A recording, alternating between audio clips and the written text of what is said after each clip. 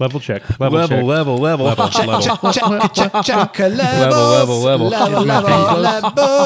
The bishop wore his... Blah, blah. Gibby, you have to talk. Who is your favorite actor with unusual eyes? Oscar winners on TV. Standout leading men. Enjoy family TV fun at Prime Video monthly. L-E-V-E-L. Get started. My favorite actor is Gene Hackman. Who's yours?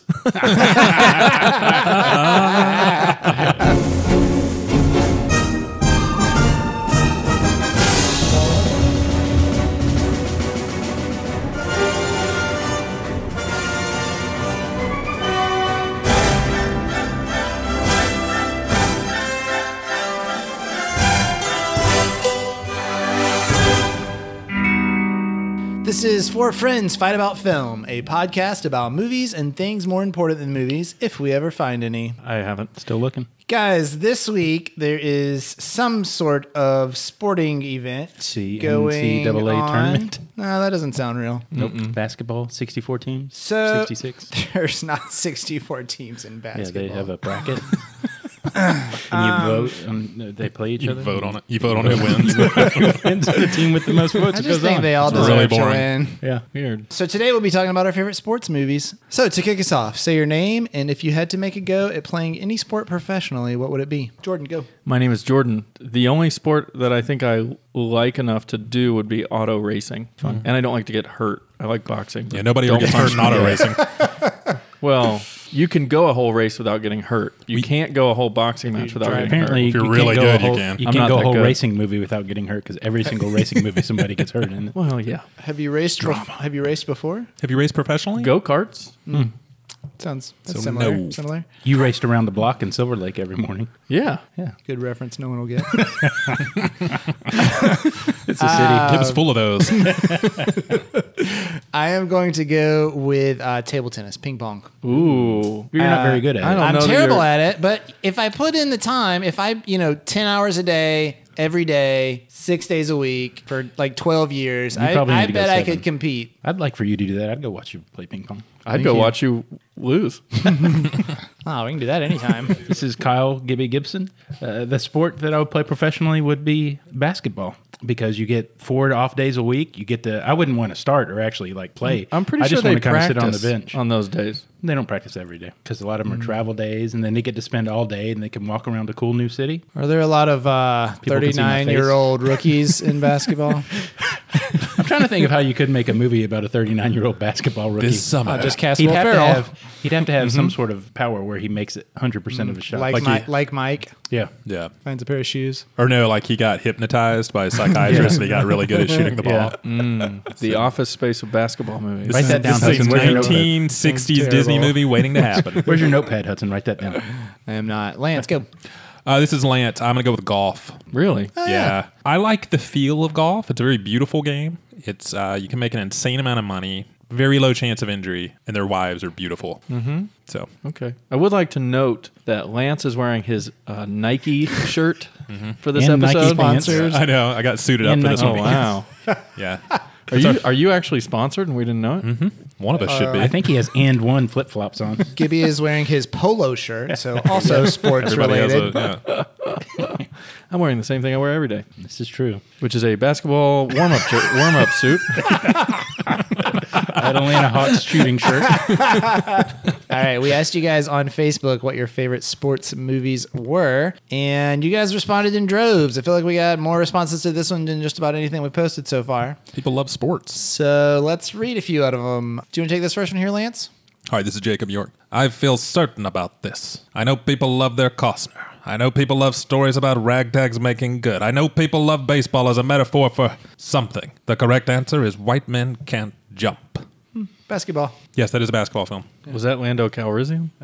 No, that was Howard. That was Howard Cosell. I don't know who that is. Okay, well, I You can't help never you there. saw- He was Muhammad Ali's friend. You never saw better. He only had one friend? So, really, he was an unlikable fellow. So You never to saw have one is enough. Better Off Dead or something? Howard Oh, it's been a long time. Howard Cosell. Yeah, famous sportscaster. Have you guys seen White Men Can't Jump? yes, I Yes. haven't seen it in a long time. Great movie. Yeah, If I liked it a recall.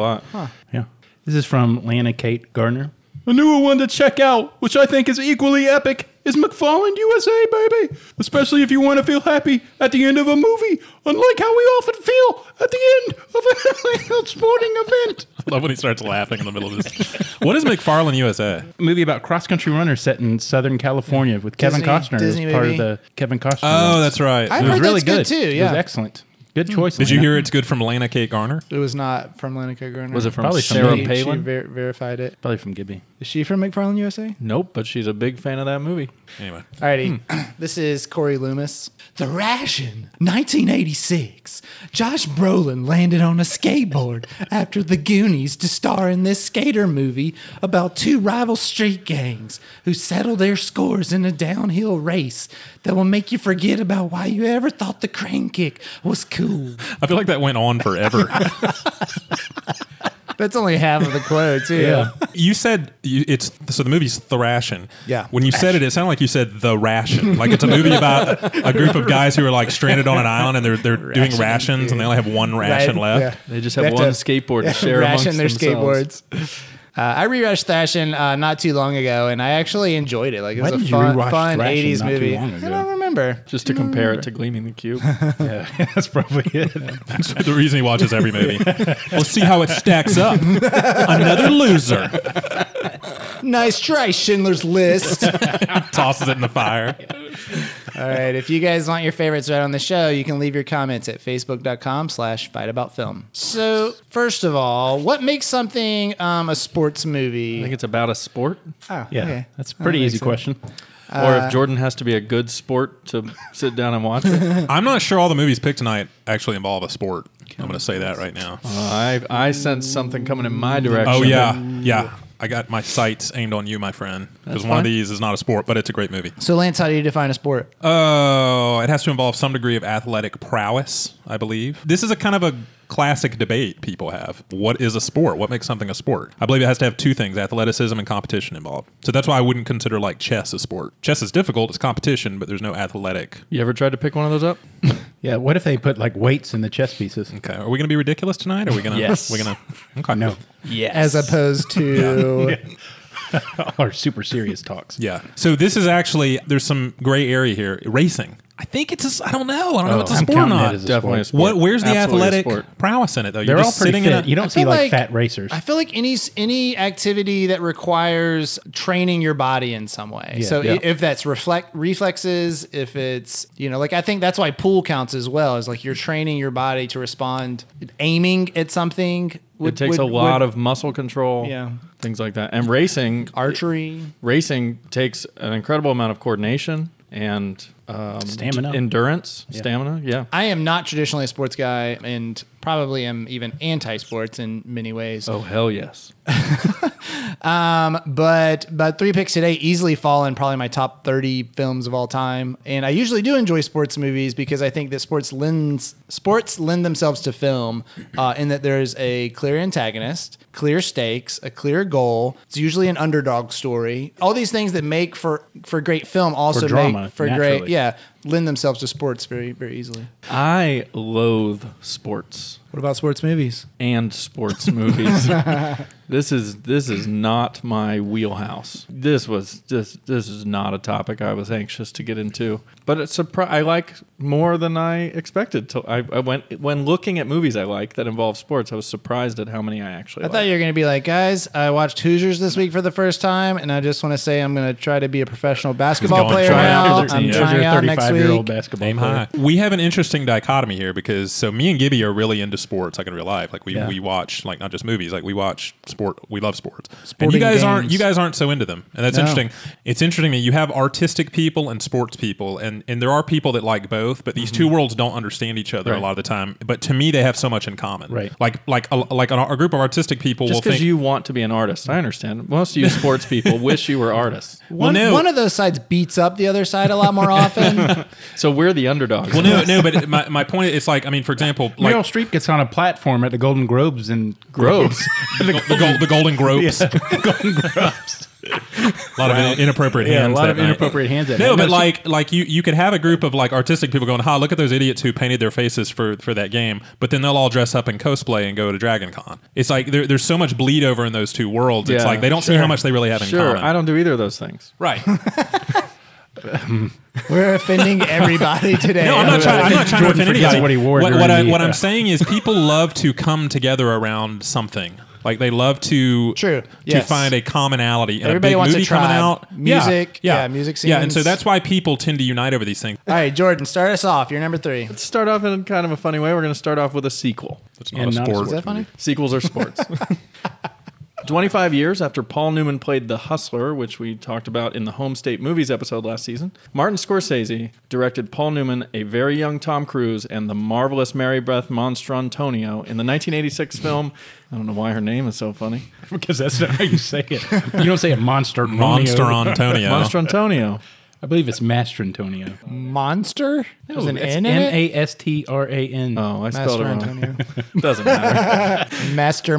Mass murderer. You want to start over? And the marvelous Mary Beth Mastrantonio in the 1986 film. Wait, Mary Beth?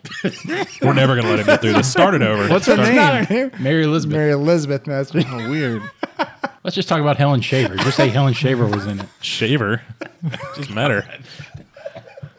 This must have been when Letty was coming to my office 9 times every minute. Mary Elizabeth Mastrantonio in the 1986 film The Color of Money. The original title was Green. Scorsese just wanted to Yeah. make it a little more interesting. Yep. After being banned from the sport, yes, sport, Nope. Lance, Nope. of pool at the end of The Hustler, Fast Eddie Felson teaches a cocky and incredibly talented young Vincent the art of pool hustling and rekindles his own flame long forgotten. Looking at Tom Cruise's hair in this movie, did you keep thinking broccoli? That's what I kept thinking the whole time. Yeah, it's got some real body. Some Wow. It's like Hudson's hair. Thanks, guys. Except poofier. yeah, less spiky, Broccoli Yeah. or more Floretti. How's he do that? I love this movie. I think that The Color of Money is only a shade or two less awesome than The Hustler.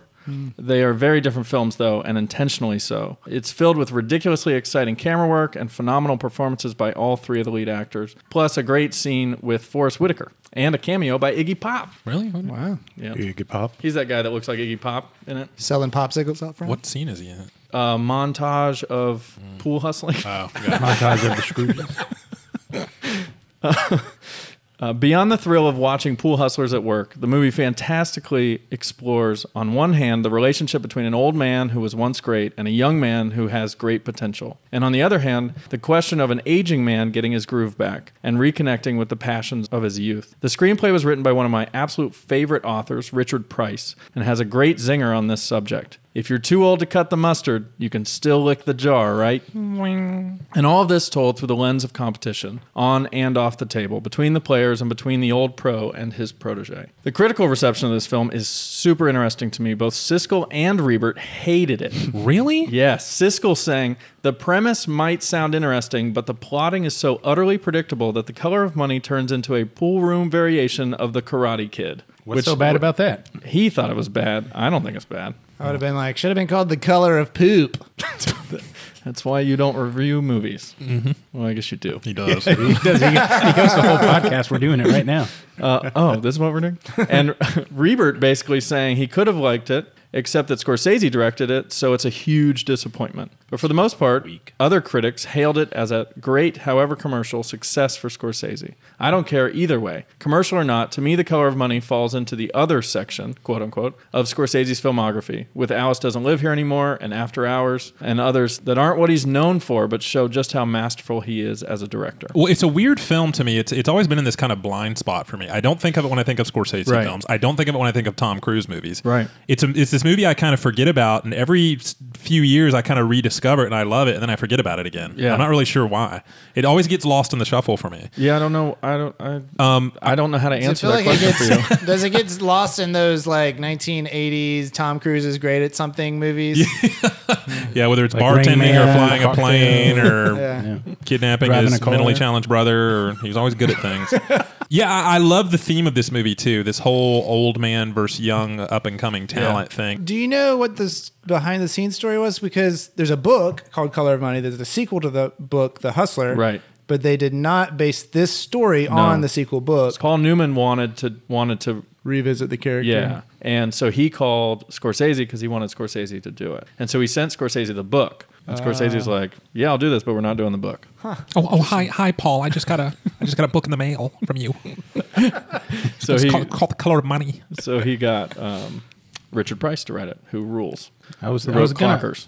argue that this wasn't really a sports movie, but Well, then I that's 'cause remember you're smart. Well, but I mean, I Oh, remember no, that we're the gonna get cover less of smart the now. seminal 1983 Huey Lewis in the News album Sports featured a pool table, so it's all Is, cool, Huey, man. is Huey Lewis Yep. the arbiter of Huey what is Lewis. and isn't a sport? He think so. he made the defining album Got it. Sports. Yeah. The craziest and weirdest bit of trivia, interesting tidbit, Gibby, from this movie is that it's the origin for the title of one of the greatest first-person shooter computer games of all time. The name is taken. Color of Money. Nope. Goldeneye. Good guess. A terrible guess. Well, I think widely that's considered one of the best first-person shooter games. Right, but it makes no It- sense. it is. Yeah, I It know. is, I mean, but- that was been a terrible trivia. And that Yeah. that was a Nintendo game, I think. And Yeah, what what- we're what talking is about it? is computer games. Oh. The name is taken from a line Vincent speaks when asked what is in his cue case. He simply answers Doom. Doom. Oh, interesting. Great game. Great game. The Probably color a of terrible Doom. movie. And a couple years later, Spielberg made a sequel to this, The Color of Purple. Yeah. A little weird. That was a little actually a couple weird, years before. It's a flashback showing the early days of The Hustler. Like the really early days, like Civil War era days of The Hustler. My number 3 is 1984's The Karate Kid. You're the best around. Nothing's gonna ever keep you down. You're the best around. Nothing's gonna ever keep you down. You're the best around. Nothing's gonna ever keep you down. Karate Kid, as many of you may know, follows Daniel LaRusso as he moves from New Jersey to California and after struggling to fit in, finds a friend and mentor in Mr. Miyagi, a war veteran played by Pat Morita, nominated for his role, who teaches Daniel martial arts, but also how to be a man. Who did he lose to? Because he should not have lost. You know? The war? No, Marita. Pat. He was nominated. In the Oscars. Yeah, I do not know. Sorry. I should've- You're not picking should've the got that one. Jaden Smith and Jackie Chan version? Definitely not that one, no. Although that was better than I thought it would be, but it's certainly no. What's disturbing is it 84 wouldn't Karate Kid. surprise me if you had picked that one. That's what's so troubling. He Disturbs just said me it was better also. than I thought it would be. Which I'm not sure that's saying much. Because we all watched it growing up, I feel like Karate Kid unfairly gets grouped in with these other kind of nostalgia-filled 80s films like Teen Wolf or Footloose. And to me, the movie has more in common with Rocky, which isn't surprising since its director, John G. Avildsen, also directed this film. Both films have underdog protagonists who want to prove themselves, but they're aided by the fact that both characters are so pure-hearted and innocent. Both films have romance and heart and comedy spread throughout, and both films have this great loose style to them, and I feel like it makes the movie feel like it's improvised even though it isn't. One of my favorite examples of this is when Daniel is picking Allie up for a date, and he's talking to her parents on their front porch, and he's like nervously kicking this brick column. Mom and Dad, this is Daniel Russo, and these are my parents, Mr. and Mrs. Mills. How do you do, Daniel? Hi. Hello, Daniel. Nice to meet you. Where are you going, honey? Oh, I don't know. Where are we going? I don't know, wherever you want to go. Golf and stuff? Hi, I guess we're going to golf and stuff. Dad. Oh, don't worry about that. I thought you were going to have that fixed. I am. I was. I will. But he accidentally kicks it off, and it just feels like this moment captured, like not a movie moment. It feels like a real moment. And I feel like the movie is so I quirky. feel like when I watch it, I feel like it's a movie moment. Yeah, because it's a moment in a movie. Yeah. That's what always gets me. You know Is what that, I feels have like? a hard time getting Interesting. past that. You know, it feels like a real moment in this movie when those kids in the skeleton costumes chase him around the whole like city. That Felt felt real to you. Happened to me so you- much.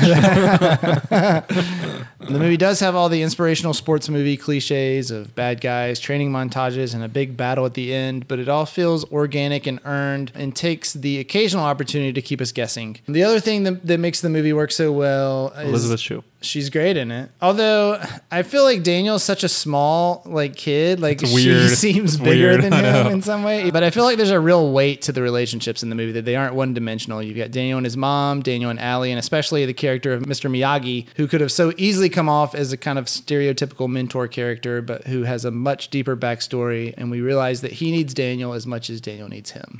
The most interesting character in this movie to me has always been the evil sensei, Kreese. Yeah. He's played by Martin Coe, because I can't figure out if this guy is a complete sociopath who needs to be locked up, or is just this incredibly sad, lonely man who has somehow allowed himself to get mired in high school politics. Like, it's nuts. He's like I can understand why Johnny or one of the other kids has a bully mindset because they're like 16. Mm-hmm. But this guy's just as bad as they are, and he's a grown man with a business and like bills to pay, and he's obsessed with like we got to kill this kid. Like, Yeah. what is his problem?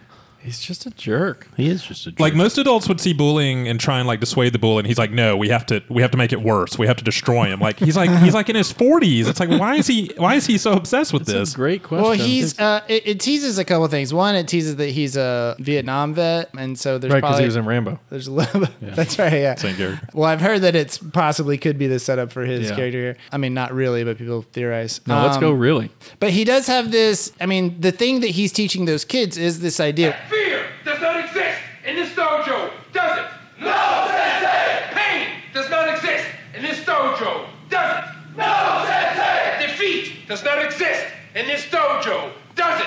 No, Sensei! So he's teaching these kids to be this immovable or unstoppable force. And so therefore that extends through his students towards Daniel. I don't think it's not like a personal thing against Daniel. And actually, I think I read somewhere that Daniel and Kreese never actually talk to each other in this entire movie. They don't, and like, why would he not want to teach Daniel? Like, if he wants to mold young men into this, like, why does he get wrapped up in the whole popularity hierarchy of Well, this high Daniel school? wanted to go to that karate school, and when he went over there, he just saw all the bullies in the class. Well, I'm and sure he would have accepted him. A bad guy needs an enemy just as much as a good guy does.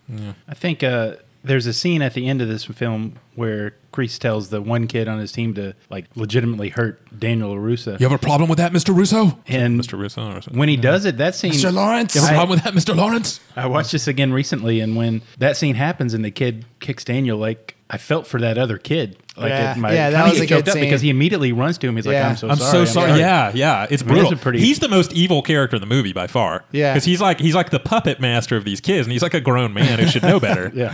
Well, and that's the great thing about all the students in it, that they do turn by the end and they're on Daniel's side against their teacher, which is, you would need a bigger bad in order to make that work, Right. you know? Yeah. It's also interesting that like karate is the pivotal sport at this high school. Yeah. Is that true anywhere? Yeah. Probably not, but karate was Pretty big. You don't know that it is. Yeah. It's No, just hang this on. one Karate group was of big kids. because of this Because of movie. Karate Kid. I took karate after this, and I went 3 lessons in. I was like, we haven't even learned crane kicks yet. I'm done with this. This is stupid. How much do you think karate teachers in the 80s hated this movie? I would love to see a Like, there had graph. to be I would an love to see a increase in- graph of like karate membership in the 80s because it spiked for about a month and then it plummeted back to where it was. I went for years. Like all these new Never kids a coming crane into kick. class. Yeah, when do we need to like wax off the walls or something? Yeah. When do we get to paint fences? How many crane kicks did you do after the movie ended, Gibby? 6. And then I hurt my hamstring, and then I stopped. He pulled his hammy at the age of 10. Anytime I found a stump as a kid, I was doing a crane kick. You had on to it. try to do Yeah. it. Had to. All right, Gibby, number 3. Hey, I found a natural segue between if you would have left that number 1 after Le Mans. One of the bullies in the film is Chad McQueen, and he is Steve McQueen's son. Do your segment. Just letting Hudson know. He blew it. My number 3 film is Friday Night Lights, 2004 movie by Peter Berg. It's based on a nonfiction book by Buzz Bissinger, Peter Berg's cousin. Is he an astronaut? Yeah, Buzz Bissinger. That's a good astronaut name. Follows one season of a West Texas high school football team in Odessa, Texas. Odessa is an economically and socially depressed oil town whose sole pride is in their high school football team, the Permian Panthers. So in 1988, they were predicted to win the championship again after having one of the nation's top recruits and running back James Earl, quote-unquote, Booby Miles, and returning senior Mike Winchell. But James when- Earl Booby Jones. Yep, James Earl Booby Jones. They were predicted by Why is his local name- local prophets. Why is his name Booby? That's just his nickname. I don't know. They don't go into it. That's That something name, I but- would want explained in a movie. There's a prequel about it. Yeah. Oh, good. Is it called The Blind Side?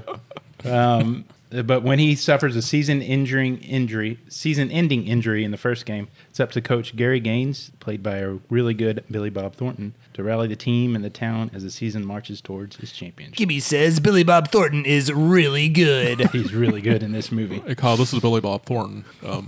Why do you let Hudson talk to you like that? It seems like you should stand up to him. Sorry, Coach, I let you down. Football's not my favorite sport, and I played a lot of sports growing up, and I never actually played football competitively, although I was pretty good at flag football. But I grew up in the South, and this is a highly competitive football county where we went to school and where we grew up. So I know the import that people place upon this sport. And my parents now live in a town that has a 1,500 student school, but a 6,000 seat football stadium. This is a film where I imagine the reaction was very different depending on what part of the country you're from. And there's people in some areas who watch this and were probably just baffled by this high school football culture. But where we grew up in the South, I was watching it going, yep. Yeah. It made total sense. It was totally relatable, and it just all looked really familiar. But do you not think that that's a bad way to view sports, the way that these... It's horrendous. Yeah. It It's is. absolutely and I think horrendous. this movie does a pretty Okay. good job of saying this is not the appropriate venue. But That's it why they also made a whole explains- movie glorifying it. They don't glorify it. No, they don't glorify it at all. I didn't think. Yeah. This Well, there I are haven't seen places. it, So so- there are places in this country where what you do between the age of 15 and 18 on a get- football field will define the rest of your life. Right. And in that regard, it makes this movie very hard to watch. I thought the scene where Booby realizes his career is over. So hard I know, to take it's hard. seriously. It's hard to take seriously when you say that. That is gut wrenching. It is so hard to watch when he's in the car with his grandfather crying. Now what we gonna do? I can't do nothing else but play football. Hey, don't worry about that. Don't worry about I can't be doing nothing else. Be all right, I can't do nothing else but play football. What? We practiced, did we? We practiced. You told me you was gonna go to the pro. I know I'm gonna do it on my knee. His career and basically his life are over at the age of what, 17? 17. So many 'cause- other things to do with one's life. No, I mean, in this town, it's a depressed town. Not. You got to think about it from their perspective. Though there's not. They're trapped. In reality, they're not. But in their mindset, they are. They don't have an art school in this town? No. They defunded it for football. Yeah. huh? Yeah, I mean, I'm right. sure they did. In your opinion, is it not okay for high schoolers, but it's okay for college students, or it's okay for post-college football players to put that kind of pressure on them? I think at least when you're a college student, you're an adult. I mean, depending on how It's you not define put on adult. Do I think there are problems at the college level? Absolutely. I absolutely think that. But you can't start playing football in college. Right. What? I know what you mean. You could watch this film in one of two ways. I think people that love football and are crazy about football, like in the South here in Texas, wherever, love it and think it's an awesome movie, think it's pro football. But I believe you can watch it and the opposite too, and come out of this and say football's depressing. It's Right. ruining these people's lives. And the movie does an equal job of showing both sides of it. It's not a total downer either, man. It shows the ups and downsides of it. I got to give a spoiler here. The last game, they make it the championship game and they lose. And there's this really funny thing where there's this crawl that comes up on the screen that says, "The next year, the Panthers won the championship." And I'm sitting there thinking, why didn't they make a movie about that year instead of this one? Why did they put us through all of that? I read the book. The book is excellent. It's very, one thing that the movie doesn't really get into is the town is super racially divided. And this is 1988 Texas, which is a little backwards anyway. And I mean, the black Texas. kids on Yeah, way to piss off our Is Texas the listenership. movie's 88 as well? movie Okay. set in 88. So the movie follows the book, basically, the story of the season. Remember how they're driving DeLoreans around? Yeah. Yeah, you can tell. One thing that I think the movie does a really great job at is showing the burden that these kids feel every week as they play for their whole city, the pride of their town. And we talked about this a little bit earlier, but it's dumb that we put our pride in the results of a sports team, but I do it even now. Like, if I want Atlanta to be awesome, because I love this town and I love people that live here, but our sports suck. and Yeah, it's a nightmare. and it kind of just, we make it to the Super Bowl, we blow the biggest lead of all time, and you're like, well, that's us. But every team sucks except the one that wins, right? And Yeah, but it's we're just- never the one that wins. is What Yeah, I'm but saying. you made it to the Super Bowl. Yeah. That's not nothing. Yeah, there's a lot of teams that are never made it to the Super Bowl. Don't say that. They wish that they could be You're, here. you're actually angering me right now. That's not good enough. You hear me, Falcons? I'm only happy if I win. I just like to win once every 50 years. But Is that too much to almost ask, Jordan? everybody loses. You're in good company. Shut up. I was eating at lunch at Moe's today and was watching the halftime speech of the final game, and I start tearing up in there. And there's No doubt. Now, you all have known me for a while, and for a long time now, you've been hearing me talk about being perfect. Well, I want you to understand something. To me, being perfect is not about that scoreboard out there. It's not about winning. It's about you and your relationship to yourself and your family and your friends. Being perfect is about being able to look your friends in the eye and know that you didn't let them down because you told them the truth. And that truth is that you did everything that you could. There wasn't one more thing that you could have done. Can you live in that moment as best you can with clear eyes and love in your heart? with joy in your heart. If you can do that, gentlemen, then you're perfect. He talks about perfection and how it's not actually being perfect. It's being able to look somebody in the eye and tell Guys, them. perfection's not being perfect. It's, Yeah, you know, I'm it's pretty sure- looking somebody in the Tell eye. them I did the Pretty best sure the that I root could. word of perfection is perfect. Yeah. Well, guys, I can look you in the eyes right now and tell you I did nowhere near the best I could on reviewing this film or the other film. Lance, number 3. Occasionally, something happens in the sports world that transcends sports and makes an incredible statement about humanity. There have been a handful of those moments in the past century. Jesse Owens' performance at the Berlin Olympics in the face of Nazism and white supremacy, and Jackie Robinson breaking the color barrier in 1947. There's one such moment that happened in my lifetime, even though I was 2 and don't remember it at all, but that's the story of the U.S. hockey team beating the seemingly invincible Russian team in the 1980 Olympics. That's the story told in my first film, Gavin O'Connor's 2004 movie Miracle, which recounts the tale of Herb Brooks, played by Kurt Russell, the coach of that team who was handed the thankless, seemingly impossible task of beating a Russian team many called unbeatable, with nothing more than a group of college kids and washed-up players at his disposal. So why was this such a big deal? The opening shots of Miracle do a great job of illustrating the state of America at that time, and it was not good. The country was in the throes of the Cold War, multiple domestic and international crises going on, and it was a time where people were beginning to question the ideals of America. America had lost its way, and people were legitimately wondering if maybe the Russians weren't going to win the Cold War and prove that their model of government was the better one. People desperately needed hope and something to believe in again, and they would find it in the most unlikely of places. Sports. Well, yeah. Handed to them via a group of 20-something-year-old kids in Lake Placid, New York. Herb Brooks is, to me, a fascinating character who is tailor-made for the movies. He's played by Kurt Russell, who, first off, we have to talk about his hair in this movie. Kurt Russell is one of my favorite actors, and if you remember, he started out as a Disney kid back in the 60s and 70s, and because this movie's set in 1980, we get to see a grown-up Kurt Russell with the same haircut he had as a kid, which was awesome. He's the focal point of the film, and he had an unconventional approach to beating the Russians that recognized his team was less talented, but also found a strategy in being better conditioned and playing better as a cohesive unit. He knew man for man he could never beat them. He even tells his team, "You're not as talented as these guys," and he's right. But squad for squad, he knew he could find advantages that the Russians weren't taking, and he basically outsmarted them. That cohesiveness is what he relies on, and in one of the great scenes from the film, he's disgusted with his squad after they play an uninspired game in a preliminary match. He makes them run suicide drills for hours, yelling at them. Think you can win on talent alone? Gentlemen, you don't have enough talent to win on talent alone. Again. He makes them run again, yelling at them repeatedly, trying to get his message through their heads. You better think about something else, each and every one of you. When you pull on that jersey, you represent yourself and your teammates. And a name on the front is a hell of a lot more important than the one on the back. Get that through your head. Again. Earlier in the film, he had asked the players for their name, where they're from, and who they play for. And to the last question, they always answer with the name of the college team they were on. After hours of this brutal workout, the players are almost passed out, throwing up, and it's terrible. Ugh. One of the players finally speaks up. Michael Ruzioni!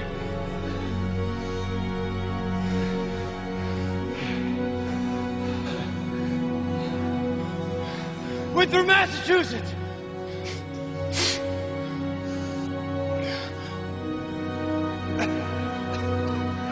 Who do you play for? I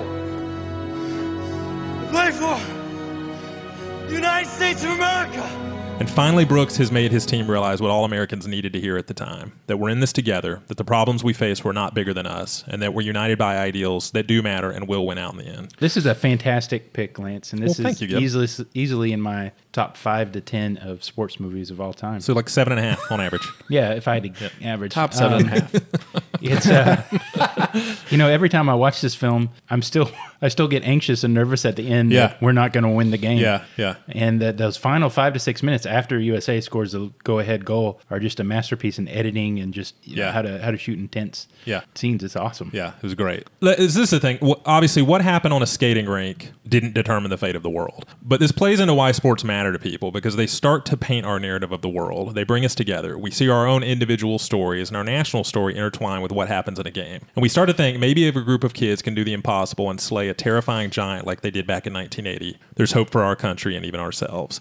Brooks was a consultant on the film, and he tragically died in a car accident shortly before it came out, and before he was able to view the final cut. The final words on screen before the credits roll are, "He never saw it, he lived it." I feel like this is a good explanation of where kind of sports fall apart for me, because hearing you talk, I don't get how winning a game can like bring a country together. Oh, well, I covered that. So. Well, I know what you said. It doesn't make sense in my mind. Or talking about him making these guys do this drill to get the point across. Like, why doesn't he just say, "Hey guys, we're all in this together"? Well, if you watch why the didn't movie, the president say that?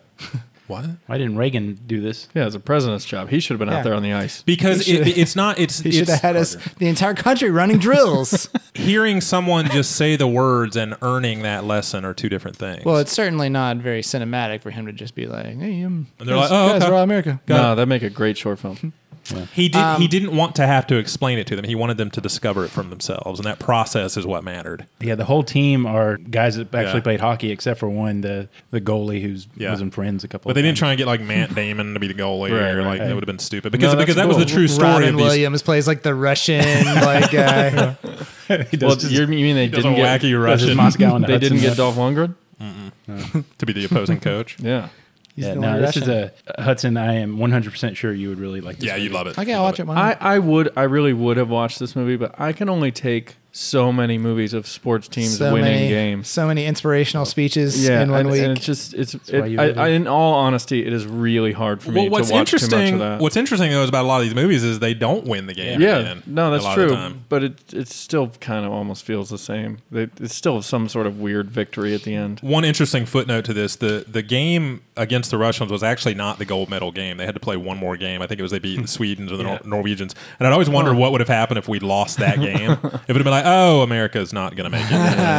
A new Cold War, I guess. Would have reignited it. Sweden would have made it to the moon first. 11 years earlier. Should we do a little history? Up there. Sweden would now be the dominant country in the world. All right, Jordan, number 2. All right, my number 2 pick is another Forrest Whitaker vehicle. A Forrest Whitaker joint. It's even got sport in the name. Bloodsport from 1988, directed by Newt Arnold, who was an assistant director on The Godfather 2, The Goonies, Blade Runner, 16 Candles, among many others. I'm sorry, didn't learn much. He learned at the feet of Francis Ford Coppola and then made this. That's exactly right. Doubt that. True. You know who loves this movie? I do know who loves this movie. You guys going to tell our audience? A ton of Americans, including Donald Trump. Yes. Who listed it as his favorite film? He listed it in 1988 as his favorite film. Correct. And he said that he'd watch it over and over again on his private jet, but he would ask his son to fast forward the boring parts, meaning the parts where they didn't fight. Right. Those are like the best parts of the movie when the horrible acting comes out. Sorry, go ahead. It stars, as we all know, the Jean-Claude Van Damme. This is Van Damme's breakout role. He plays Frank Dux, D-U-X, based on a real life, but maybe not quite as real as he'd like you to believe, American martial arts badass who goes to Hong Kong to compete in a controversial martial arts tournament called the Kumite. And we'll just have a song say Kumite over and over again for you real quick. Kumite, my lord.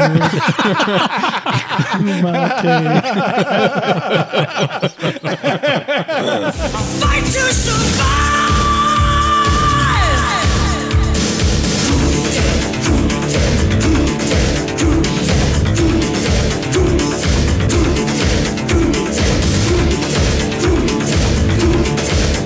There are 2 ways to watch this movie. One, as a really fun and ridiculous quote-unquote bad movie with some awesome action scenes that you can laugh at and make fun of and enjoy all at the same time. And it's super easy to watch it this way. I did it that way. Yeah.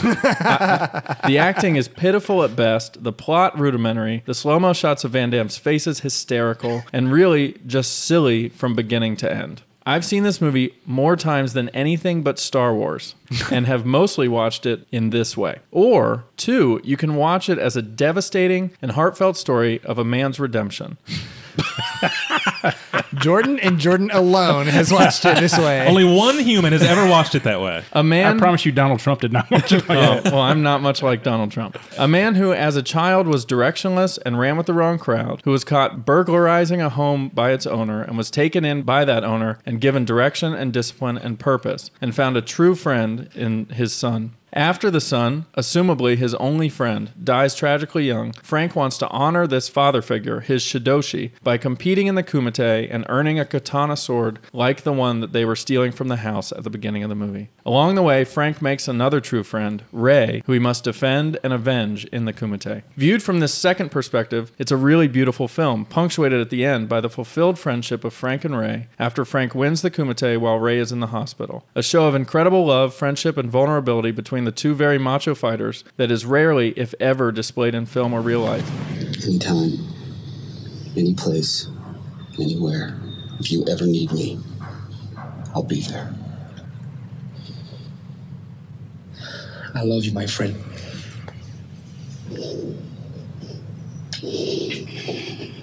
Me too. And Frank actually kisses Ray on the head as they leave. It's pretty remarkable. You're spending like you're spending way too much intellect on this movie. I feel like you're doing a bit. I'm not doing a bit at all. No, he's dead serious. No, I'm being completely serious. I think the story is actually pretty awesome in the way that he earns what it was that he was going to steal in the beginning. This is one of those movies where whenever you would turn on the TV on Saturday afternoon, it was always on. That's why I've seen it. Well, more when than you almost anything picked it, else. I realized I don't think I had ever sat down and watched the whole thing. So a couple nights ago, from start to finish, I watched it, and I still don't know what the hell I watched. And Van Damme is interesting in this movie because you can tell he was trying so hard. Yeah, like he the producers had faith in him, and you know he probably spent weeks in acting classes and wanted to get it just right, and it's still just bombed. He on actually every says level. that he trained harder for this movie than anything he's I ever don't doubt trained it. for. One of the strangest things to me here is like they never really explain what Van Damme's deal is. He escapes from the military. These two guys are sent to get him back. He has the military won't let him go fight in the Kumite. Right, so and what's he- funny, but this so is he what's runs funny. off and does This is it. what's funny. They explain it. They're like, the military's put too much money into you. What does that mean? He's a is he killer, like man. Wolverine? Like they've made him this science project? Like, what is? Well, he's not it's- Wolverine because yeah. that kind of would have been cheating. But he's like that would have Jason made Bourne. sense in an army like 500 years ago where everybody got on a field and like did like martial arts combat. But like, why is he so valuable to the military now? I don't know. Use your imagination. Machine, man, yeah. I can't. My imagination has its limits. So, But that was what was so great. It's like your body's a weapon. We can't let you get in the wrong hands or get hurt. I mean, I think that you're overthinking it, and I know that you think that I'm overthinking it. Oh yeah. I think you're underthinking a lot right now. No, I mean, I think it's pretty straightforward what's going on in this movie. Maybe you and I need to meet in the middle somewhere. I'll underthink a little. You overthink a little. Let's meet in the squared circle. of the Kumite. Yeah. Okay. To the death. so I had seen this movie probably since 1989, and for whatever reason, my mom loved Jean-Claude Van Damme. I mean, we saw all these movies. He's awesome. Bloodsport, Black Evil, Kickboxer, No Retreat, No Surrender. I just remember watching all these as a kid. My mom loved it, and probably because J.C. Fd is the complete opposite of my dad. Dad can talk, but he sure can't do anything physical. He just wasn't man enough. So The army invested no money in him. I remember loving these movies as a kid. But man, I started it the other night and got 10 minutes in and I turned it off. I absolutely understand how you guys, having not watched this movie in an extremely long time, wouldn't watch it now and think it was great. I've been watching this movie consistently since 1990 or whenever I first saw it. And I would like to think You and the president.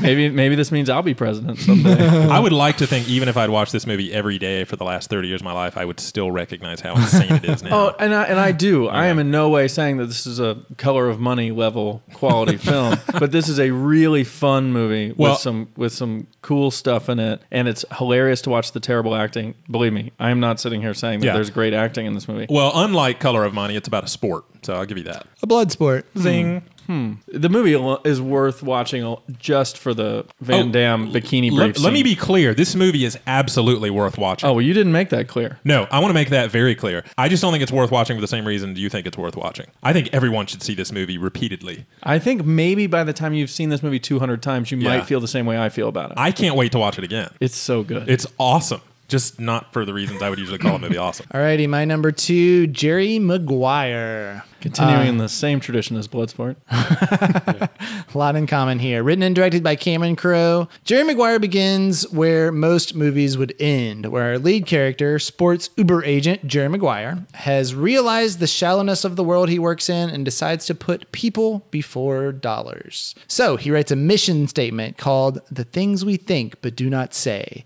Suddenly it was all pretty clear. The answer was fewer clients, less money, more attention, caring for them, caring for ourselves and the games too, just starting our lives. Really. Hey, I'll be the first to admit it. What I was writing was somewhat touchy-feely. I didn't care. I had lost the ability to bullshit. It was the me I'd always wanted to be. And as the rest of his company gets the memo, he walks out into the hotel lobby to a standing ovation. But instead of credits rolling at this point, we follow the fallout of his decision. And it's a pretty spectacular fall from grace. In an amazing scene, Jerry gives a final speech as he's leaving his office after being fired. Well, don't worry. Don't worry. I'm not gonna do what you all think I'm gonna do, which is just flip out!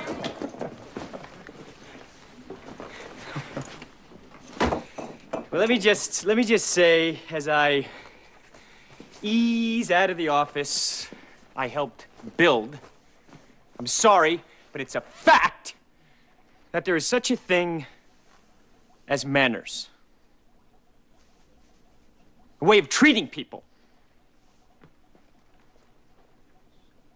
These fish have manners. These fish have manners. In fact, they're coming with me. I'm starting a new company, and the fish will come with me. Cameron Crowe has said one of the first ideas that drove Jerry Maguire is, what if you lost everything or lost a lot, and you looked around and all those people that you thought would be there for life are gone? Who's left? That cute girl from The Office, that's who's left.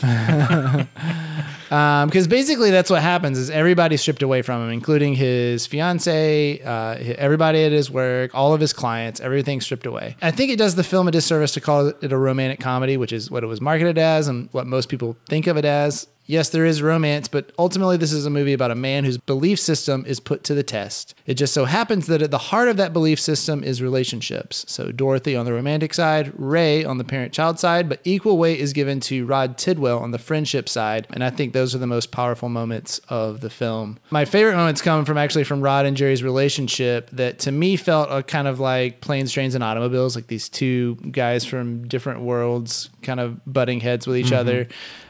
I'll tell you why you don't have your $10 million yet. 'Cause right now, you are a paycheck player. You play with your head, not your heart. In your personal life, heart. But when you get on the field, it's all about what you didn't get, who's to blame, who underthrew the pass, who's got the contract you don't, who's not giving you your love. And you know what?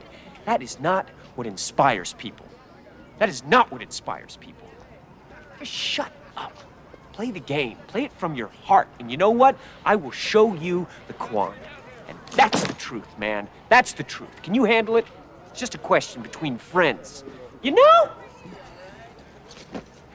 Oh, and when they call you shrimp, I'm the one who defends you. I want to be friends no more. Fine. Why didn't Rod say you can't handle the truth?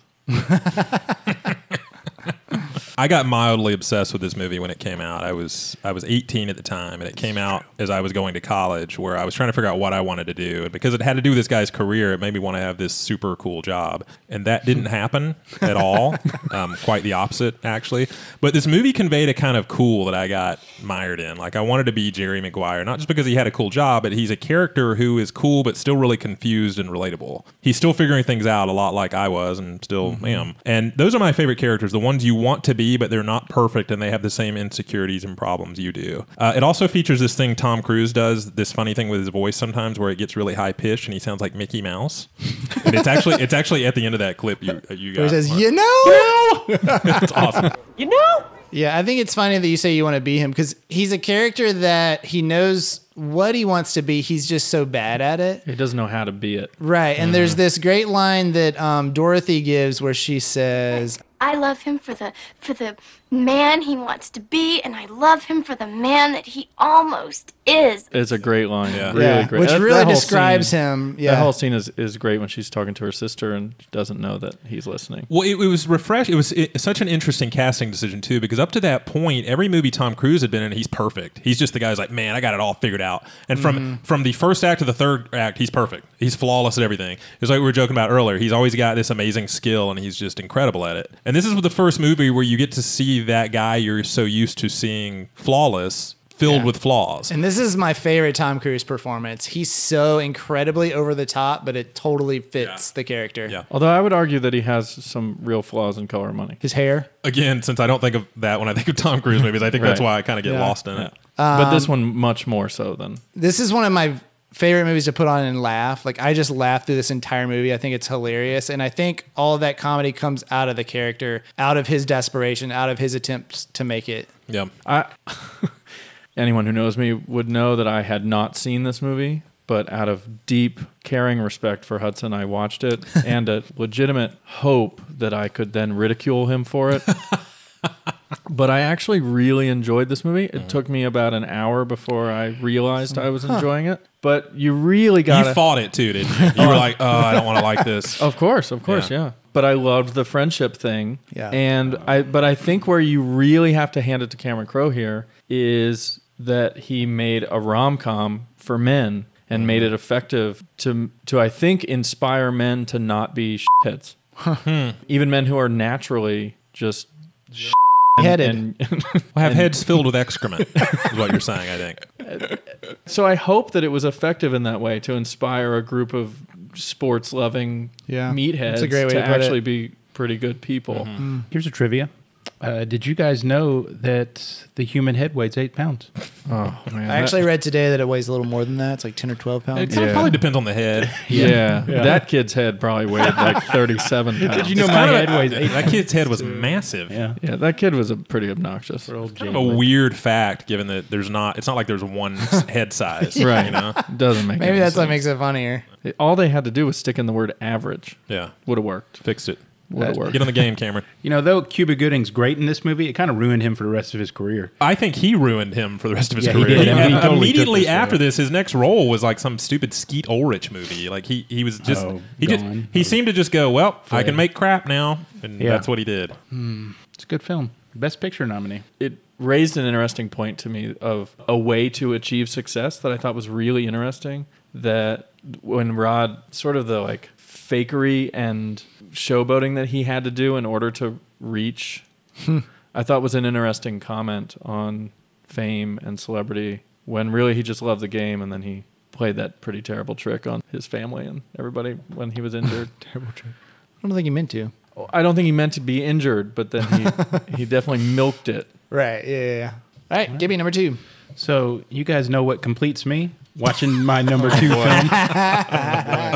The 1976 baseball comedy, The Bad News Bears. This is directed by Michael Ritchie. It's about a drunken, washed-up former minor league baseball player, Morris Buttermaker, played by Walter Matthau in all his Walter Matthau-ness. Buttermaker's being paid by a city councilman to coach a team of basically just leftovers, kids with no other teams that wanted them, including the councilman's own son. Film follows their hapless beginning, including what I think is the funniest baseball practice film scene ever put in the movies. All right, look alive. Let's get one. Are you ready? Let's get one out there. Engelberg, What? that is a bunt. B-U-N-T. The catcher is supposed to pick up the bunt and throw it to first base. What the hell is I supposed to know? You make sure the big deal yelling after them.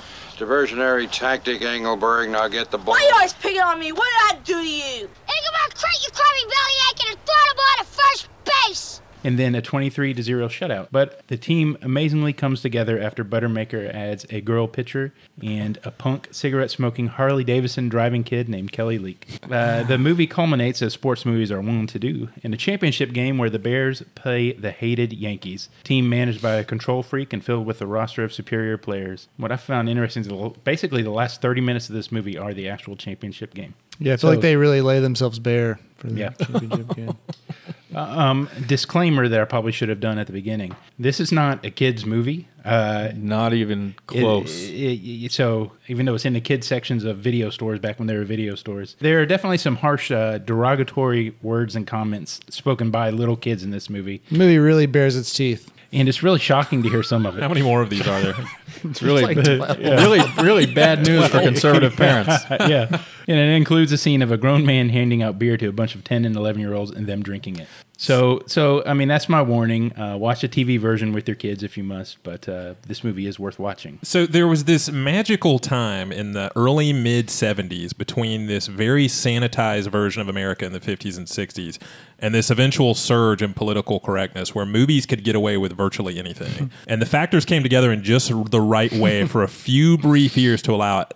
And Bad News Bears is a product of that. I think people were just like, well, we're going to send these kids off to Nam anyway. Yeah, they're going to I die, do. so let's just let them have some fun. I think it was a product of this, like, screw it type mentality that hit America for a while. Let's just make whatever we want. It doesn't matter. Because I was wondering that, but I was reading reviews about this that were written in that time, and they were aware of it. Yeah. Like, it's not like people were like going right over their heads. Yeah. So there's so many moments now that a modern audience would watch and be horrified by. And I feel like that's the power of this film, though. Not because it's shocking or because it's cool to see a 10-year-old smoking, but because it allowed movies. Well, it's funny. It's funny, but there's an emotional center to this film, and it allowed movies to delve into the brokenness of people in an incredibly honest way, and it let people talk the way broken, confused people talk and act the way they act. And that's really what this film is. It's a film about broken people finding each other and helping make each other better. It's what drives the story, and it gives it the emotional center that I referenced. And amidst the hilarious moments of kids fighting and swearing, we realize these aren't bad people. They're people who need redemption, and they find it in each other. In that regard, this film is incredibly powerful.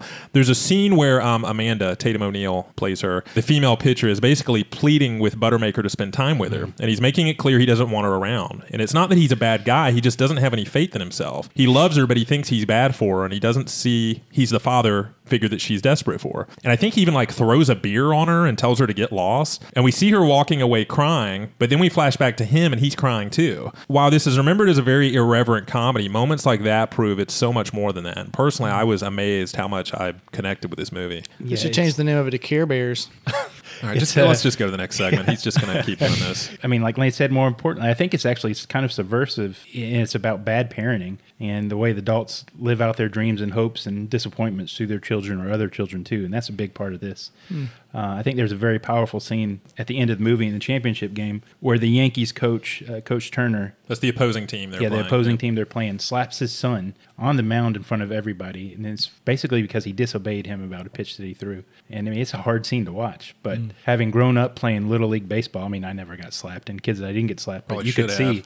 I mean, it's intense out there. And one thing that this film does, it's directed by Michael Ritchie, who directed another film that I talked about in Politics, The Candidate. And in a way, it's kind of similar. This has a lot of, he does great things with the audio, and that there's a main conversation going on, and there's some other side conversations where you hear people talking too, and it's just funny. But in The Candidate, I was shocked at how relevant 1972 politics were in 2016. And that same way, Bad News Bears, like nothing's really changed in Little League sports. And Richie said he made this movie to make a statement. Like he was trying to say that, like, look at what we do to our kids sometimes because we pit them against each other and we turn them into these like competitive freaks and we don't let them be kids. Yeah, a lot of these parents were barely there for their kids. Yeah. All right. Wow. Next movie. You got anything? Mathau. He's great. The power he's awesome. of Mathau. It makes me sad that I think that he's at this point pretty underappreciated. Yeah. And not really talked about as the great that he was. Just his reactions in this movie are amazing. Mm-hmm. He doesn't have to say anything. Just his looks. He's incredible and worth watching. He's just so mentally absent from so much of it. And just watching him stare off into space and like he would rather be doing anything. Yeah. Right. And yet the other things he would rather be doing are as meaningless as this. Mm-hmm. Like his life has nothing going for it. And he's kind of resigned himself to it. And for some reason it's hilarious. Yeah. I think, kind of on it's not mentioned among Walter Matthau's great roles, or maybe it is, but I mean, this gets really emotional for Walter Matthau. Mm-hmm. I mean, there's like the scene Lance was talking about, and there's a scene at the end in the championship game where he realizes he's become what he hates. He's way too into the game, and I mean, it's a pretty powerful scene when you realize he pushed it too far. Lance, number 2. Boxing. is a brutal sport. And so the nature of that naturally lends itself to stories about the sometimes brutal nature of life, the unfairness and tragedy of it. $1 Million Baby, the 2004 Clint Eastwood film about a gruff, hardened boxing trainer named Frankie, who reluctantly takes a determined young female boxer under his wing and watches her not only fulfill his dreams of success, but fill a void left in his life due to an absent relationship with his daughter. Upon first reading the script of this film, Eastwood said, "It's a downer, but God, it's gorgeous." And that may be the best description I've ever heard for this film. It was filmed in just a few weeks. It came out of nowhere in 2004 to take the Oscar for Best Picture. It was released in December of that year, just barely making the deadline to be considered for the Oscar, despite the fact that it had not even started shooting in July of that same year. Whoa. Roger Ebert named it the best film of 2004, and perhaps more importantly, so did Lance Hurd. Ooh. While boxing is brutal, I mean, the object is to beat the hell out of your opponent, and you win by knocking someone out, there is a beauty to it. Far more strategy goes on than is evident to the amateur eye, some of which is explained in wonderful dialogue by Morgan Freeman's character, who plays a supporting role in the film. And he says, boxing is an unnatural act because everything in it is backwards. You want to move to the left, you don't step left, you push on the right toe. To move right, you use your left toe. Instead of running from the pain like a sane person would, you step into it. Boxing is kind of a dance between two people, and it mirrors the relationship that Frankie and Maggie, played by Hilary Swank, have in this movie. It's contentious at times, they pull in opposite directions, but they need each other desperately, because one person standing alone in a ring can't accomplish anything. And like all fights, it must end in tragedy for one of the participants. So huge spoiler alert coming up. Sorry, I have to do it. I'm sorry, I got to do it. My fault for not seeing it. When Clint Eastwood called this story a downer, he was not kidding. In a freak accident, Maggie breaks her neck during a fight and is paralyzed from the neck down, ending her career. Frankie blames himself, feeling he's failed her the same way he failed his daughter. The stakes are heightened when Maggie asks him to kill her, which Frankie doesn't want to do. He's come to love her and doesn't want to lose another daughter. In one of the saddest scenes ever committed to film, he grants her wish. So often sports films are about father-son relationships, and $1 Million Baby is one of the few films of the genre to deal with father-daughter relationships, and the sadness and beauty that often permeate them. It is a film that, like boxing, asks us to step into the pain. It's a tough one to make jokes about. Gotta be honest. Good luck. I saw this a good bit after the hype died down. Lance had kind of raved about it. 7 Academy Award nominations, 1 Best Picture, 1 Best Director. And so I was a little let down by it. It's not that I thought it was a bad movie. I just didn't think it deserved all of that attention. In that particular year especially. I feel like it got the award attention that it got because of the subject matter, not because of the quality of the film, at least in my opinion. I mean, obviously a lot of people disagree with me. To me, it feels like what came before in the kind of first 2/3 of the movie just felt like your average, just kind of sports movie. Some of the characters were kind of unrealistic, and it just felt like it hit all those beats in kind of a really boring way. But then I was kind of rethinking about it, and I thought, well, maybe that's the point. Maybe they were setting up this story to be a typical sports movie in order to pull the rug out from on you and everything. So plug. Well, Gibby told the joke. So maybe I need to revisit it. But those were my feelings that I remember watching the movie. Is Eastwood able to play non-gruff, hardened, grumpy old men at this point? Not at this point. I don't know if at any point he was able to play that. The very first text message I ever received in my life was after Lance saw it, and he sent me a text message. This is on like the old phones. I didn't even know phones could do that. But I got a message from Lance's phone number that says, this $1 Million Baby is awesome, like exclamation. And I was like, what is this? And then like I had no idea what it was. Like how these magic words show up on my phone. He didn't know how a phone got in his pocket. I sent it from my BlackBerry. I paged Gibby and it said 911 $1 Million Baby is awesome. Yeah, you loved it. This is Paul Haggis, 3 years in a row up for Best Oscar for Writing. Yeah, this is the first of he the was 3. all over it. And I can tell you didn't see the movie because you keep bringing up tangential facts to it. No, I've seen the first half. So the character you were talking about as being unrealistic is a Jay Baruchel character, which is so weird. Yeah. I mean, it's like there's nobody like this. Which character's unrealistic? Jay Baruchel. He's like maybe mentally handicapped, and why is that unrealistic? The way why would they let him hang around there? All the way the character plays it's just so over the top, and it's way over the top. Yeah, we'll just have to. And I'm a Jay Baruchel fan. I love that character's story. I loved that. That got to me. Well, I didn't see the end of it. Can I ask you, but I know what happened halfway through that pulled you away? We were watching it on TV one afternoon and had to leave. I just never finished it. Okay. I didn't sit down to watch it. It was just on. Hoosiers was on. Yeah. It's on another channel. I think this movie sounds fascinating, and I've long wanted to see it, but it just hasn't happened. Jordan, number 1.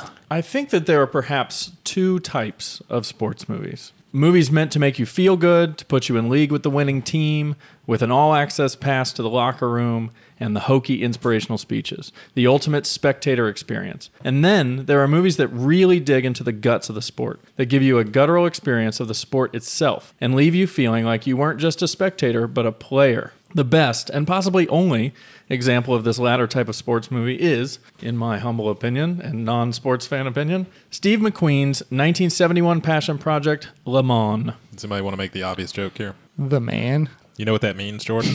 The Mans.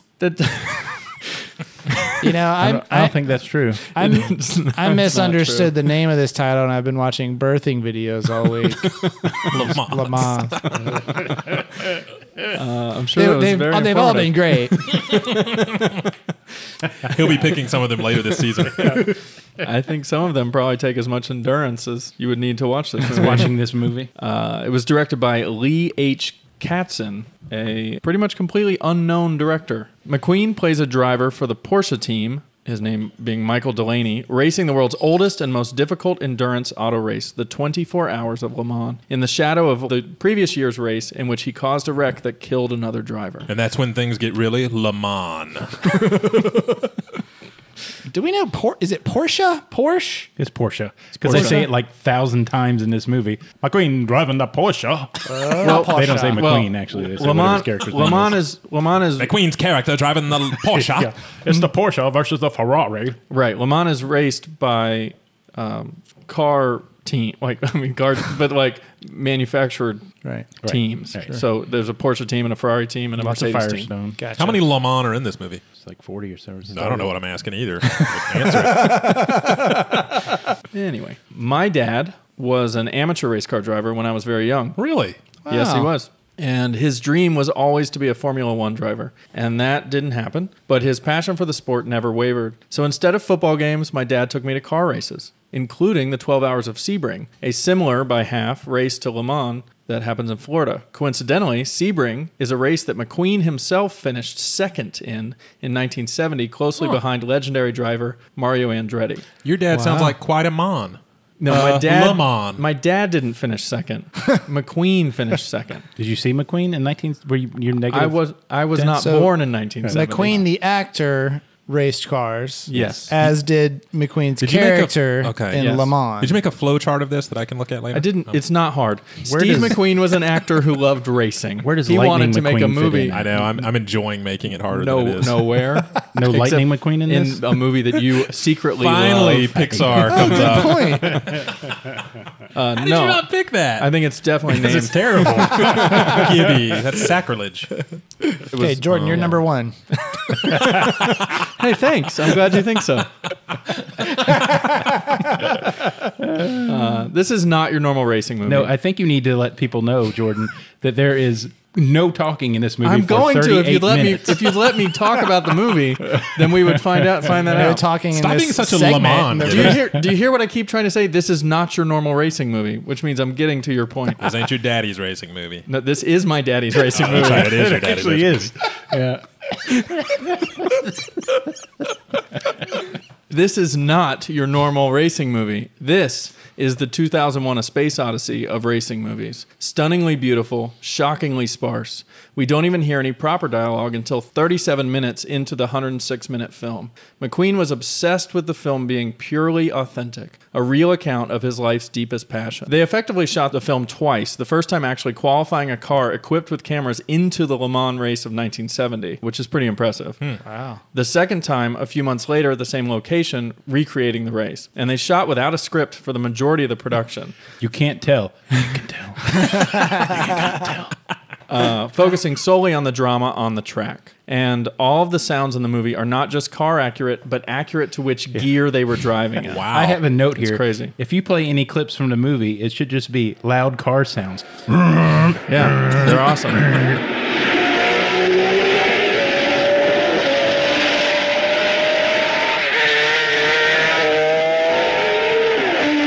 So, Gibby, you never answered my question. Did you watch this on your TV or on your computer?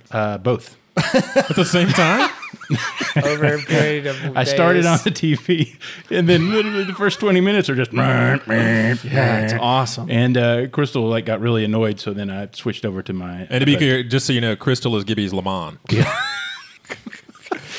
Now that a Lamont can marry a Lamont legally, it's all legal. Yeah. To Gibby's point that I think he sees negatively, I don't see it negatively. Lamont is not a casual watch. Right. This is a movie that requires attention and concentration and a willingness to discourage all distractions, much like the sport itself. It was made in a time when the only way to see a movie was in the theater, and to truly appreciate the movie and gain the intended experience, you have to create that environment for your own viewing. Turn the lights out, crank the volume, and sit in the driver's seat. It's a ride you won't soon forget. Did you know, though, if you rearrange the letter of Lamont, it says lame, son. I don't think it does. No, I don't think it does either. There's no. There's no. It's a good try, Gib. Next movie. Well, I think there was an O. The O came when Gibby realized there wasn't an O. Yeah. The O came when I realized that was a terrible joke. Oh, man. Alrighty, my number one sports movie. Jerry Maguire is more about the business behind the sports than the sport itself, and my number one movie is similar. It's Moneyball. I don't think that was the proper introduction. I think you were supposed to say, show me the color of the money ball. Segueing all of our films together. Exactly. Moneyball is the film directed by Bennett Miller, based on the nonfiction book of the same name, and it gives you a fascinating look behind the scenes at baseball that I feel we rarely get to see, the scouting and trading and closed-door dealing. It tells the story of Billy Beane, played by Brad Pitt, the general manager of the Oakland A's. While Billy's team is being stripped away from him prior to the 2002 season, he brings on economist Peter Brand to help him beat the system. The thinking is that they don't need star players, they just need runs. Get guys on base and they'll win. It's practical baseball. He's a man who believes in something so much that he risks everything to pull this off. The most powerful moments in the film are when we get to look at Beane's personal life. He's a guy that never went to college because he got drafted right out of high school, but he failed to step up in the big leagues and ultimately went into management. He's a guy who knows what it's like to lose, and throughout the film, he just keeps losing and losing and losing. He's divorced, trying to be there for his tween daughter. He seems to have anger issues and in fact refuses to watch the games, instead letting off steam in the workout room during the games. I never got that he really had anger issues. Oh, really? Yeah. He does like the thing in his car too, where he's like, he like speeds and then slams on his brake and then speeds. I think he's just really into it, and I think that the games get him so psyched, not like psyched up, but like psyched out. Anger? Yeah, not anger, just that it kind of... I think he's just a high-strung individual. Yeah. I never got that he had like anger issues. I don't have any idea. This Moneyball is one of my favorite books of all time, so I was really excited about this movie, and I ended up being really disappointed in it. This is a great example of how sometimes it's better to either not read the book or just try as best you can to separate the book from the movie and not let it cloud your expectations. But the thrust of what makes the book so great and smart is that it's about this guy who learned how to look at baseball from a completely unique perspective out of necessity. He's the general manager for the Oakland A's. The Oakland A's have no money. They're going up against like the Yankees, and they're just not playing the same game. So Billy Beane had to think of other ways to, and the movie does go into this. It goes into the fact that he had to outsmart the system. So what game were they playing? Well, I mean, it's baseball, but it's the Yankees have If you guys could see Jordan's face when he asked that question. I can't. It's think like he's the not most serious question. Yeah. No, it's the Yankees can go out and sign any talent they want. The A's can't, make and yet tons of they money. play in the same league. Right. And so he's got to figure out a way to beat these guys, even though it's a They David should have versus. started a league of their own. Okay. We're gonna have a serious conversation about Moneyball. This is almost unbearable. Oh, now that Jordan's giving it back a little bit. Yeah, now he's coming back at me. But in the past, baseball, being a general manager of baseball was about a scout looking at a guy and going off his gut instinct. And the failure rate of drafting players was incredible. So Beane came in and learned how to look at players as like these mathematical units of production. And that's what makes the book so great. And the problem I had with the film is it didn't go into that enough for me. Like, that was what intrigued me. Now, having said that, like, I hated the father-daughter stuff, but that was just me. Yeah. That being said, how cinematic can you really make mathematics on screen? I think the filmmakers It's a probably had different quite thing. a challenge here. And my guess is that when they were making this, they had a real probably debate about that. Like, how much into the book do we go versus how cinematic can you really make that? It obviously worked for a lot of people. And It I was know there very- were some changes, like characters being combined together and things like that. The film ends with a scene that always brings me to tears, and it's probably too visual to play a clip, so I'll explain it. We can just post a picture of you crying. So Peter shows Billy a clip, and this is at the end of the movie, and I won't say what happens in their season. Peter shows Billy a clip of an overweight minor league player whose biggest fear is rounding to second after he hits the ball. He always wants to stop at first. And in this one game, he decides he's going to go for it, but as he rounds first base, he falls face down into the dirt, comes crawling back to the base. Everyone's laughing at him. His worst fears have come true, but what he didn't realize is that the ball went 60 feet over the fence. He hit a home run and didn't even realize it. That is embarrassing. Yes. That must be an idiot. He was also blind. Yeah, but it's a movie that explores what it means to win better than any sports movie ever has. It's so much deeper than just, it's not whether you win or lose, it's how you play the game. It's about how failure has power, how it makes us who we are, how we win in so many ways in our lives, and we don't realize it because we're so focused on one specific win. It's all that this movie just floors me every time I watch it. I mean, he very much created a paradigm shift in baseball with this. And a lot of people were shocked he even allowed this book. Michael Lewis, who's a great author, he wrote Blindside. He's written several great books. The Big Short, he wrote several. A lot of people were shocked he let him write this book because it kind of gave away the secret sauce, sort of. Like, he kind of gave away what he was doing that was outsmarting all these other clubs. I've never understood why he allowed this book to be written, but I'm very glad he did. Yeah, Gibby, number one. So my number one film is Hoosiers from 1986. Follows Norman Dale, former college coach who has a checkered past, takes this job at a small school in middle nowhere, Indiana, as his way back into coaching. The Coach Dale is played by a fantastic Gene Hackman.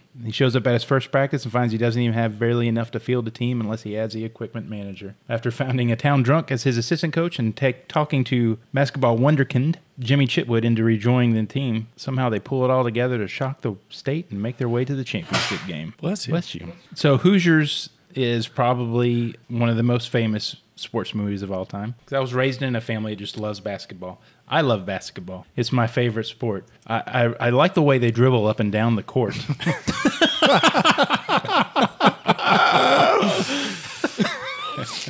I first saw this movie in 1986 with my dad at the movie theater. My dad loves basketball. It's basically what he lived for the first 35 years of his life. Maybe it's the experience of seeing it with my dad, seeing a film together about a sport that he loved and has passed on to me, but it just holds a dear place in my heart. Hoosiers is really all about the little guy. In the film, they're at a very small school, maybe 50 to 60 people in there, maybe a little more, but not big. 64 boys. So here's a question. Was Gene Hackman ever young? Because I feel like if you looked at baby pictures of this guy, he would look about 55. Like he came out of the womb 55. And stayed there. And just stayed there forever. For roughly 50 years. Yeah. He looks a little older than that now. 58. Yeah.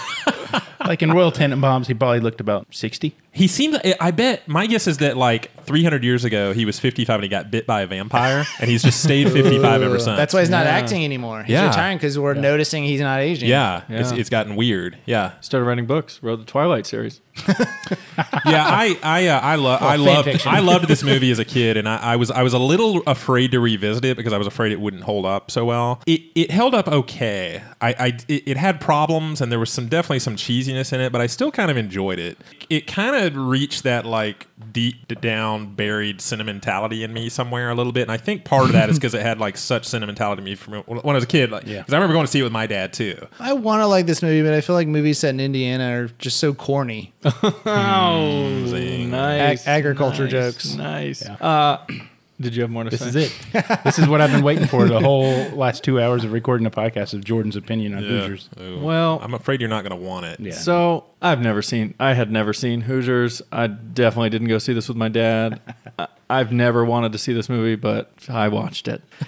And a couple of things. The first hour of this movie is fantastic. I saw Hackman as this Christ character coming to town and pushing back against essentially like Sadducees and Pharisees of basketball, overturning the tables of the merchants in the temple, performing miracles, and inspiring the lowly and the unloved, which he does. Mm-hmm. He really does. Mm-hmm. And it's a beautiful and engaging first hour. Then we get to the second hour, and Hackman's Christ, instead of the usual Christ story, he gains the good graces of the very people he was fighting with, forms an army with the town's Goliath, and conquers Rome, rendering the second hour completely predictable, uninteresting, and corny. Took a lot for you to say that. Zing.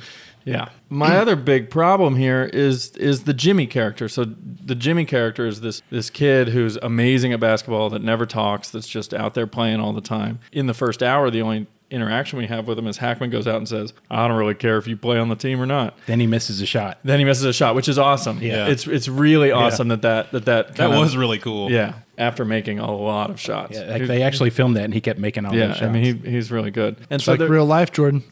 Yeah, maybe. I don't know if you're joking or not, but I think Hudson is kind of getting to something there where there is a reality to that. Where and basketball is a sport in particular where you do have to have that superstar player to be a truly great team. I think the power in what Hackman did though was making this kid believe in himself again, and I think that was valuable. I think he kind of let Jimmy spread his wings and fly, and that's what needed to happen. And the townspeople get behind him because nobody else has been able to do that, and Hackman came in and made it possible. And so I think in that regard, I see what you're saying. It would have been nice if Hackman had just saved the day thoroughly, but as the coach, I think there was a limit to what he could do, and I think it acknowledged the reality that a coach is somewhat limited in what they can do. The only thing that I really, really loved about the end is the very last shot, which is a direct rip from the last shot of The Shining. Interesting. You're talking about the scene when Gene Hackman's frozen to death, and the team has left him behind. Yeah. No, there's a black and white picture of the team up on the wall of the gymnasium, and it just slowly pushes into it, and it ends showing this black and white team with Jack Nicholson's face, just creepy. It's interesting you mentioned The Shining and Jack Nicholson, because he really, really wanted the role of Coach Norman Dale. I understand. Nicholson did? And he's he's a huge basketball fan. He really wanted the role, but he was involved in some sort of lawsuit. He has a checkered gone pass for 6 months. He's maybe a little too checkered. Yeah, he's not allowed in Indiana. So he said, well, you go ahead and see if you can find somebody. And then Hackman got it. And then a year and a half later, Nicholson went up to the director and said, that was a good movie, but if I'd been in it, it would have been a mega hit. I'm pretty sure it was a mega hit. No, it was pretty big. I think it did fine. All right, Lance, number one. Okay. Something about the game of baseball lends itself to the supernatural more than any other sport. The supernatural. No, it's not where we're. Yeah. It's a game so inextricably linked with our national identity that we allow it to take us to places that would seem hokey or out of place with any other sport. It has Angels in the outfield. Shut your whore mouth. The original or the 2001 remake? You're gonna go with it. Baseball has a kind of privilege in that regard that we as Americans don't give other sports. So enter The Natural, Barry Levinson's 1984 film starring Robert Redford as Roy Hobbs, a once-in-a-lifetime talent whose baseball career is delayed by tragedy. Hobbs finally realizes his dream in an age where most players are ending their careers. Aided by a bat he cut from a tree that was struck by lightning, he puts a last-place team on his back and takes the baseball world by storm. Now, it'd be easy to take the last sentence I just said and relegate this movie to like bad Disney kids movies, but this film couldn't be anything further from that. There's a heavy-handedness that Levinson brings to this subject matter that removes any silliness from it. But this is a drama to its core that plays into multiple themes. The importance of perseverance, overcoming the unfairness of life, and the belief in oneself as being bigger than our circumstances. Hobbs is an almost Paul Bunyan-type character at points in the film, pulling off feats that are thought to be impossible, including a moment where he comes up to bat and his manager yells, "Knock the cover off the ball." So Hobbs does just that. He hits the ball so hard that the cover literally comes off, and we watch fielders trying to handle an unraveling ball of string that was a baseball moments earlier. And those dudes saying, "That's a ball?" We want a real ball. Yeah. The guy seemed like he was out of like the mafia or something. So great.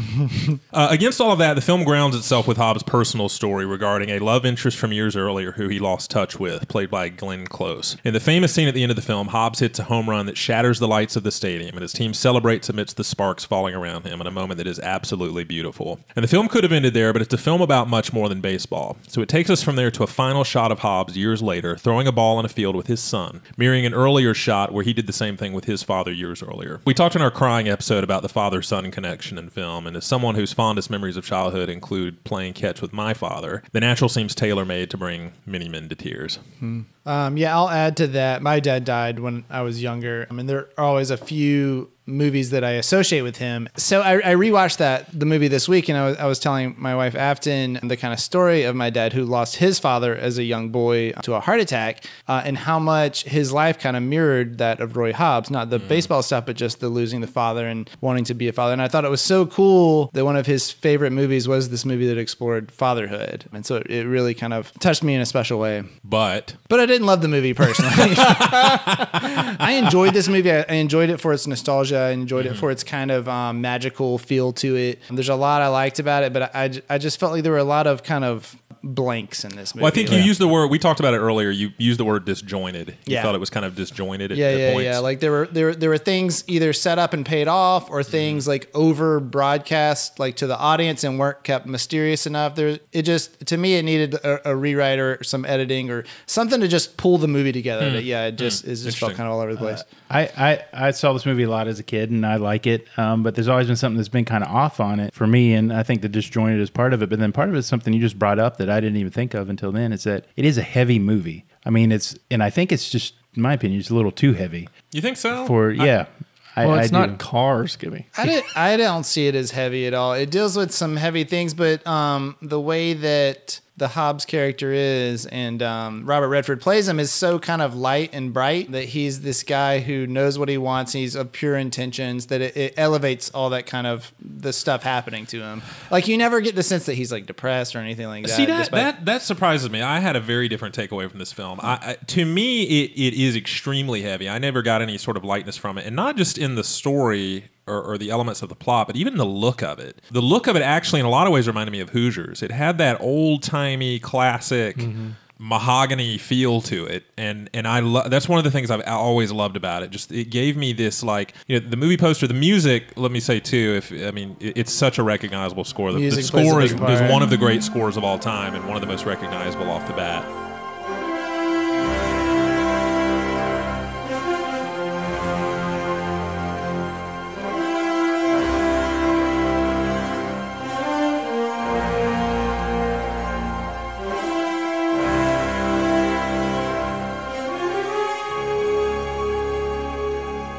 I remember this movie as a kid. I have not seen it since. What I remember about this movie is how iconic some of the scenes are. And maybe more than almost any other movie I saw as a kid, I remember the cover being hit off the ball.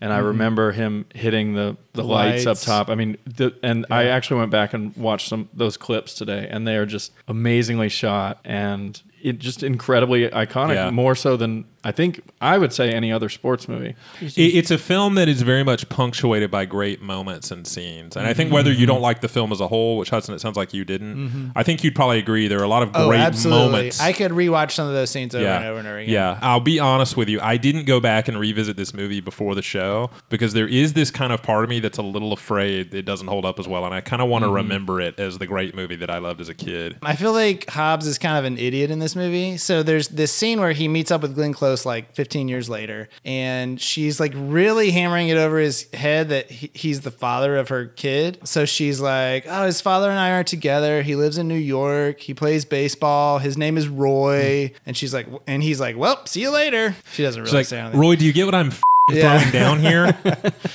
Roy to me in this movie is just a very wounded man. He's been put through the ringer his entire life. Well, he's physically wounded, isn't he? Well, he is. Yeah, he went through a situation years earlier where he was shot, and that scene's crazy. Yeah, I remember that scene terrifying me when I was a kid. But to me, he's kind of in an almost daze throughout the movie because he's just life has just turned him upside down. And so I think the things that you interpreted as him being kind of aloof, right, to me were just him like throwing his hands in the air and going, I can't take much more. You know, like I think, I think it was just a different perception. And I think the disconnect might be that he disappears for 15 years and you don't really know what he did or what happened to him. I loved that so much, but that he just vanishes. I would have liked to have seen some of that and seen what he went through in that time. I was glad he vanished for 15 years. I didn't want to know what had happened because it allowed me to kind of make that story up in my mind as to what happened.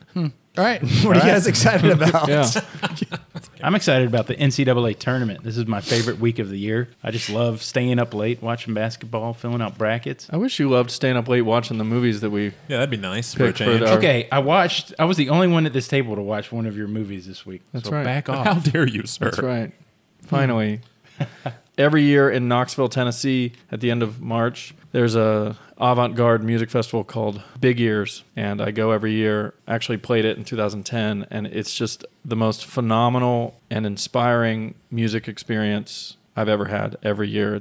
It's a bunch of people. It's a lot of older people who have great respect for all these classical or jazz or total weirdo musics that come in. And it's just an amazing experience and really gives me inspiration for the rest of the year. So I'm super excited to be going to that soon. I wanted to pick something musical. So I wanted to talk about this band, Future Islands, which is come become one of my favorite bands of the past few years. I kind of grew up in music, played in bands, and really was all about music. And movies have kind of replaced that. But Future Islands is this band that has come in and really impressed me in the last few years. And I've seen them play a couple times. I just think that they're great, kind of keyboardy stuff. I heard a new Future Islands song today. Yeah, very dynamic lead singer. Here's what I'm excited about. There's this group Gibby told me about years ago. It's this like German women's choir. What are they called? Scala and Colme? What are they called? Scala and Colme? Scala is how I would Scala. say it.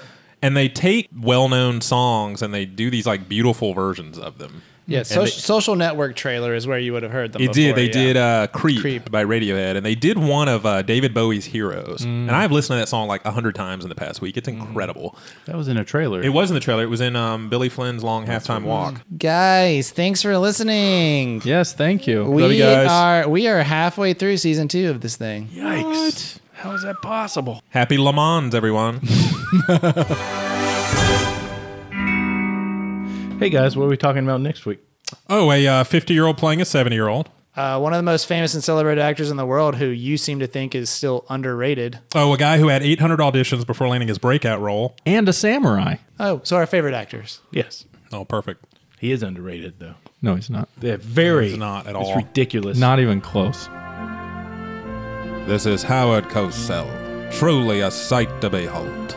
Let us know how your list differs at @FightAboutFilm on Facebook and Twitter.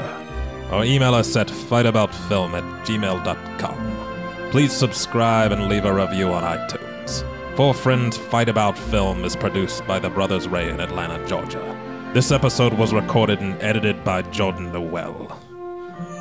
Down goes Frazier. Down goes Frazier.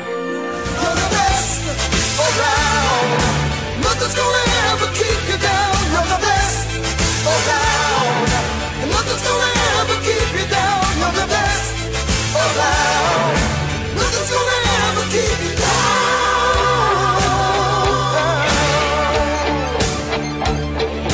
Fight to the end, 'cause your life will depend on the strength that you have inside you. I gotta be proud, standing out in the crowd with the odds in the game by you. Try your best to win them all, and one day time will tell. When you're the one that's standing there, you reach the final bell.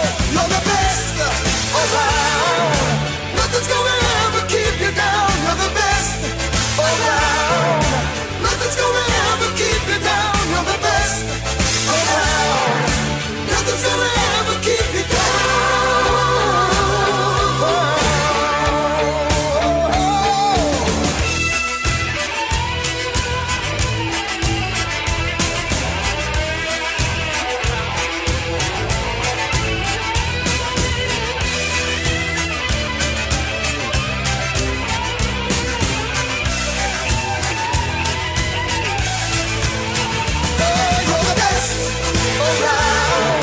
Nothing's gonna ever keep you down. You're the best around. Nothing's gonna ever keep you down. You're the best around. Nothing's gonna ever keep you down.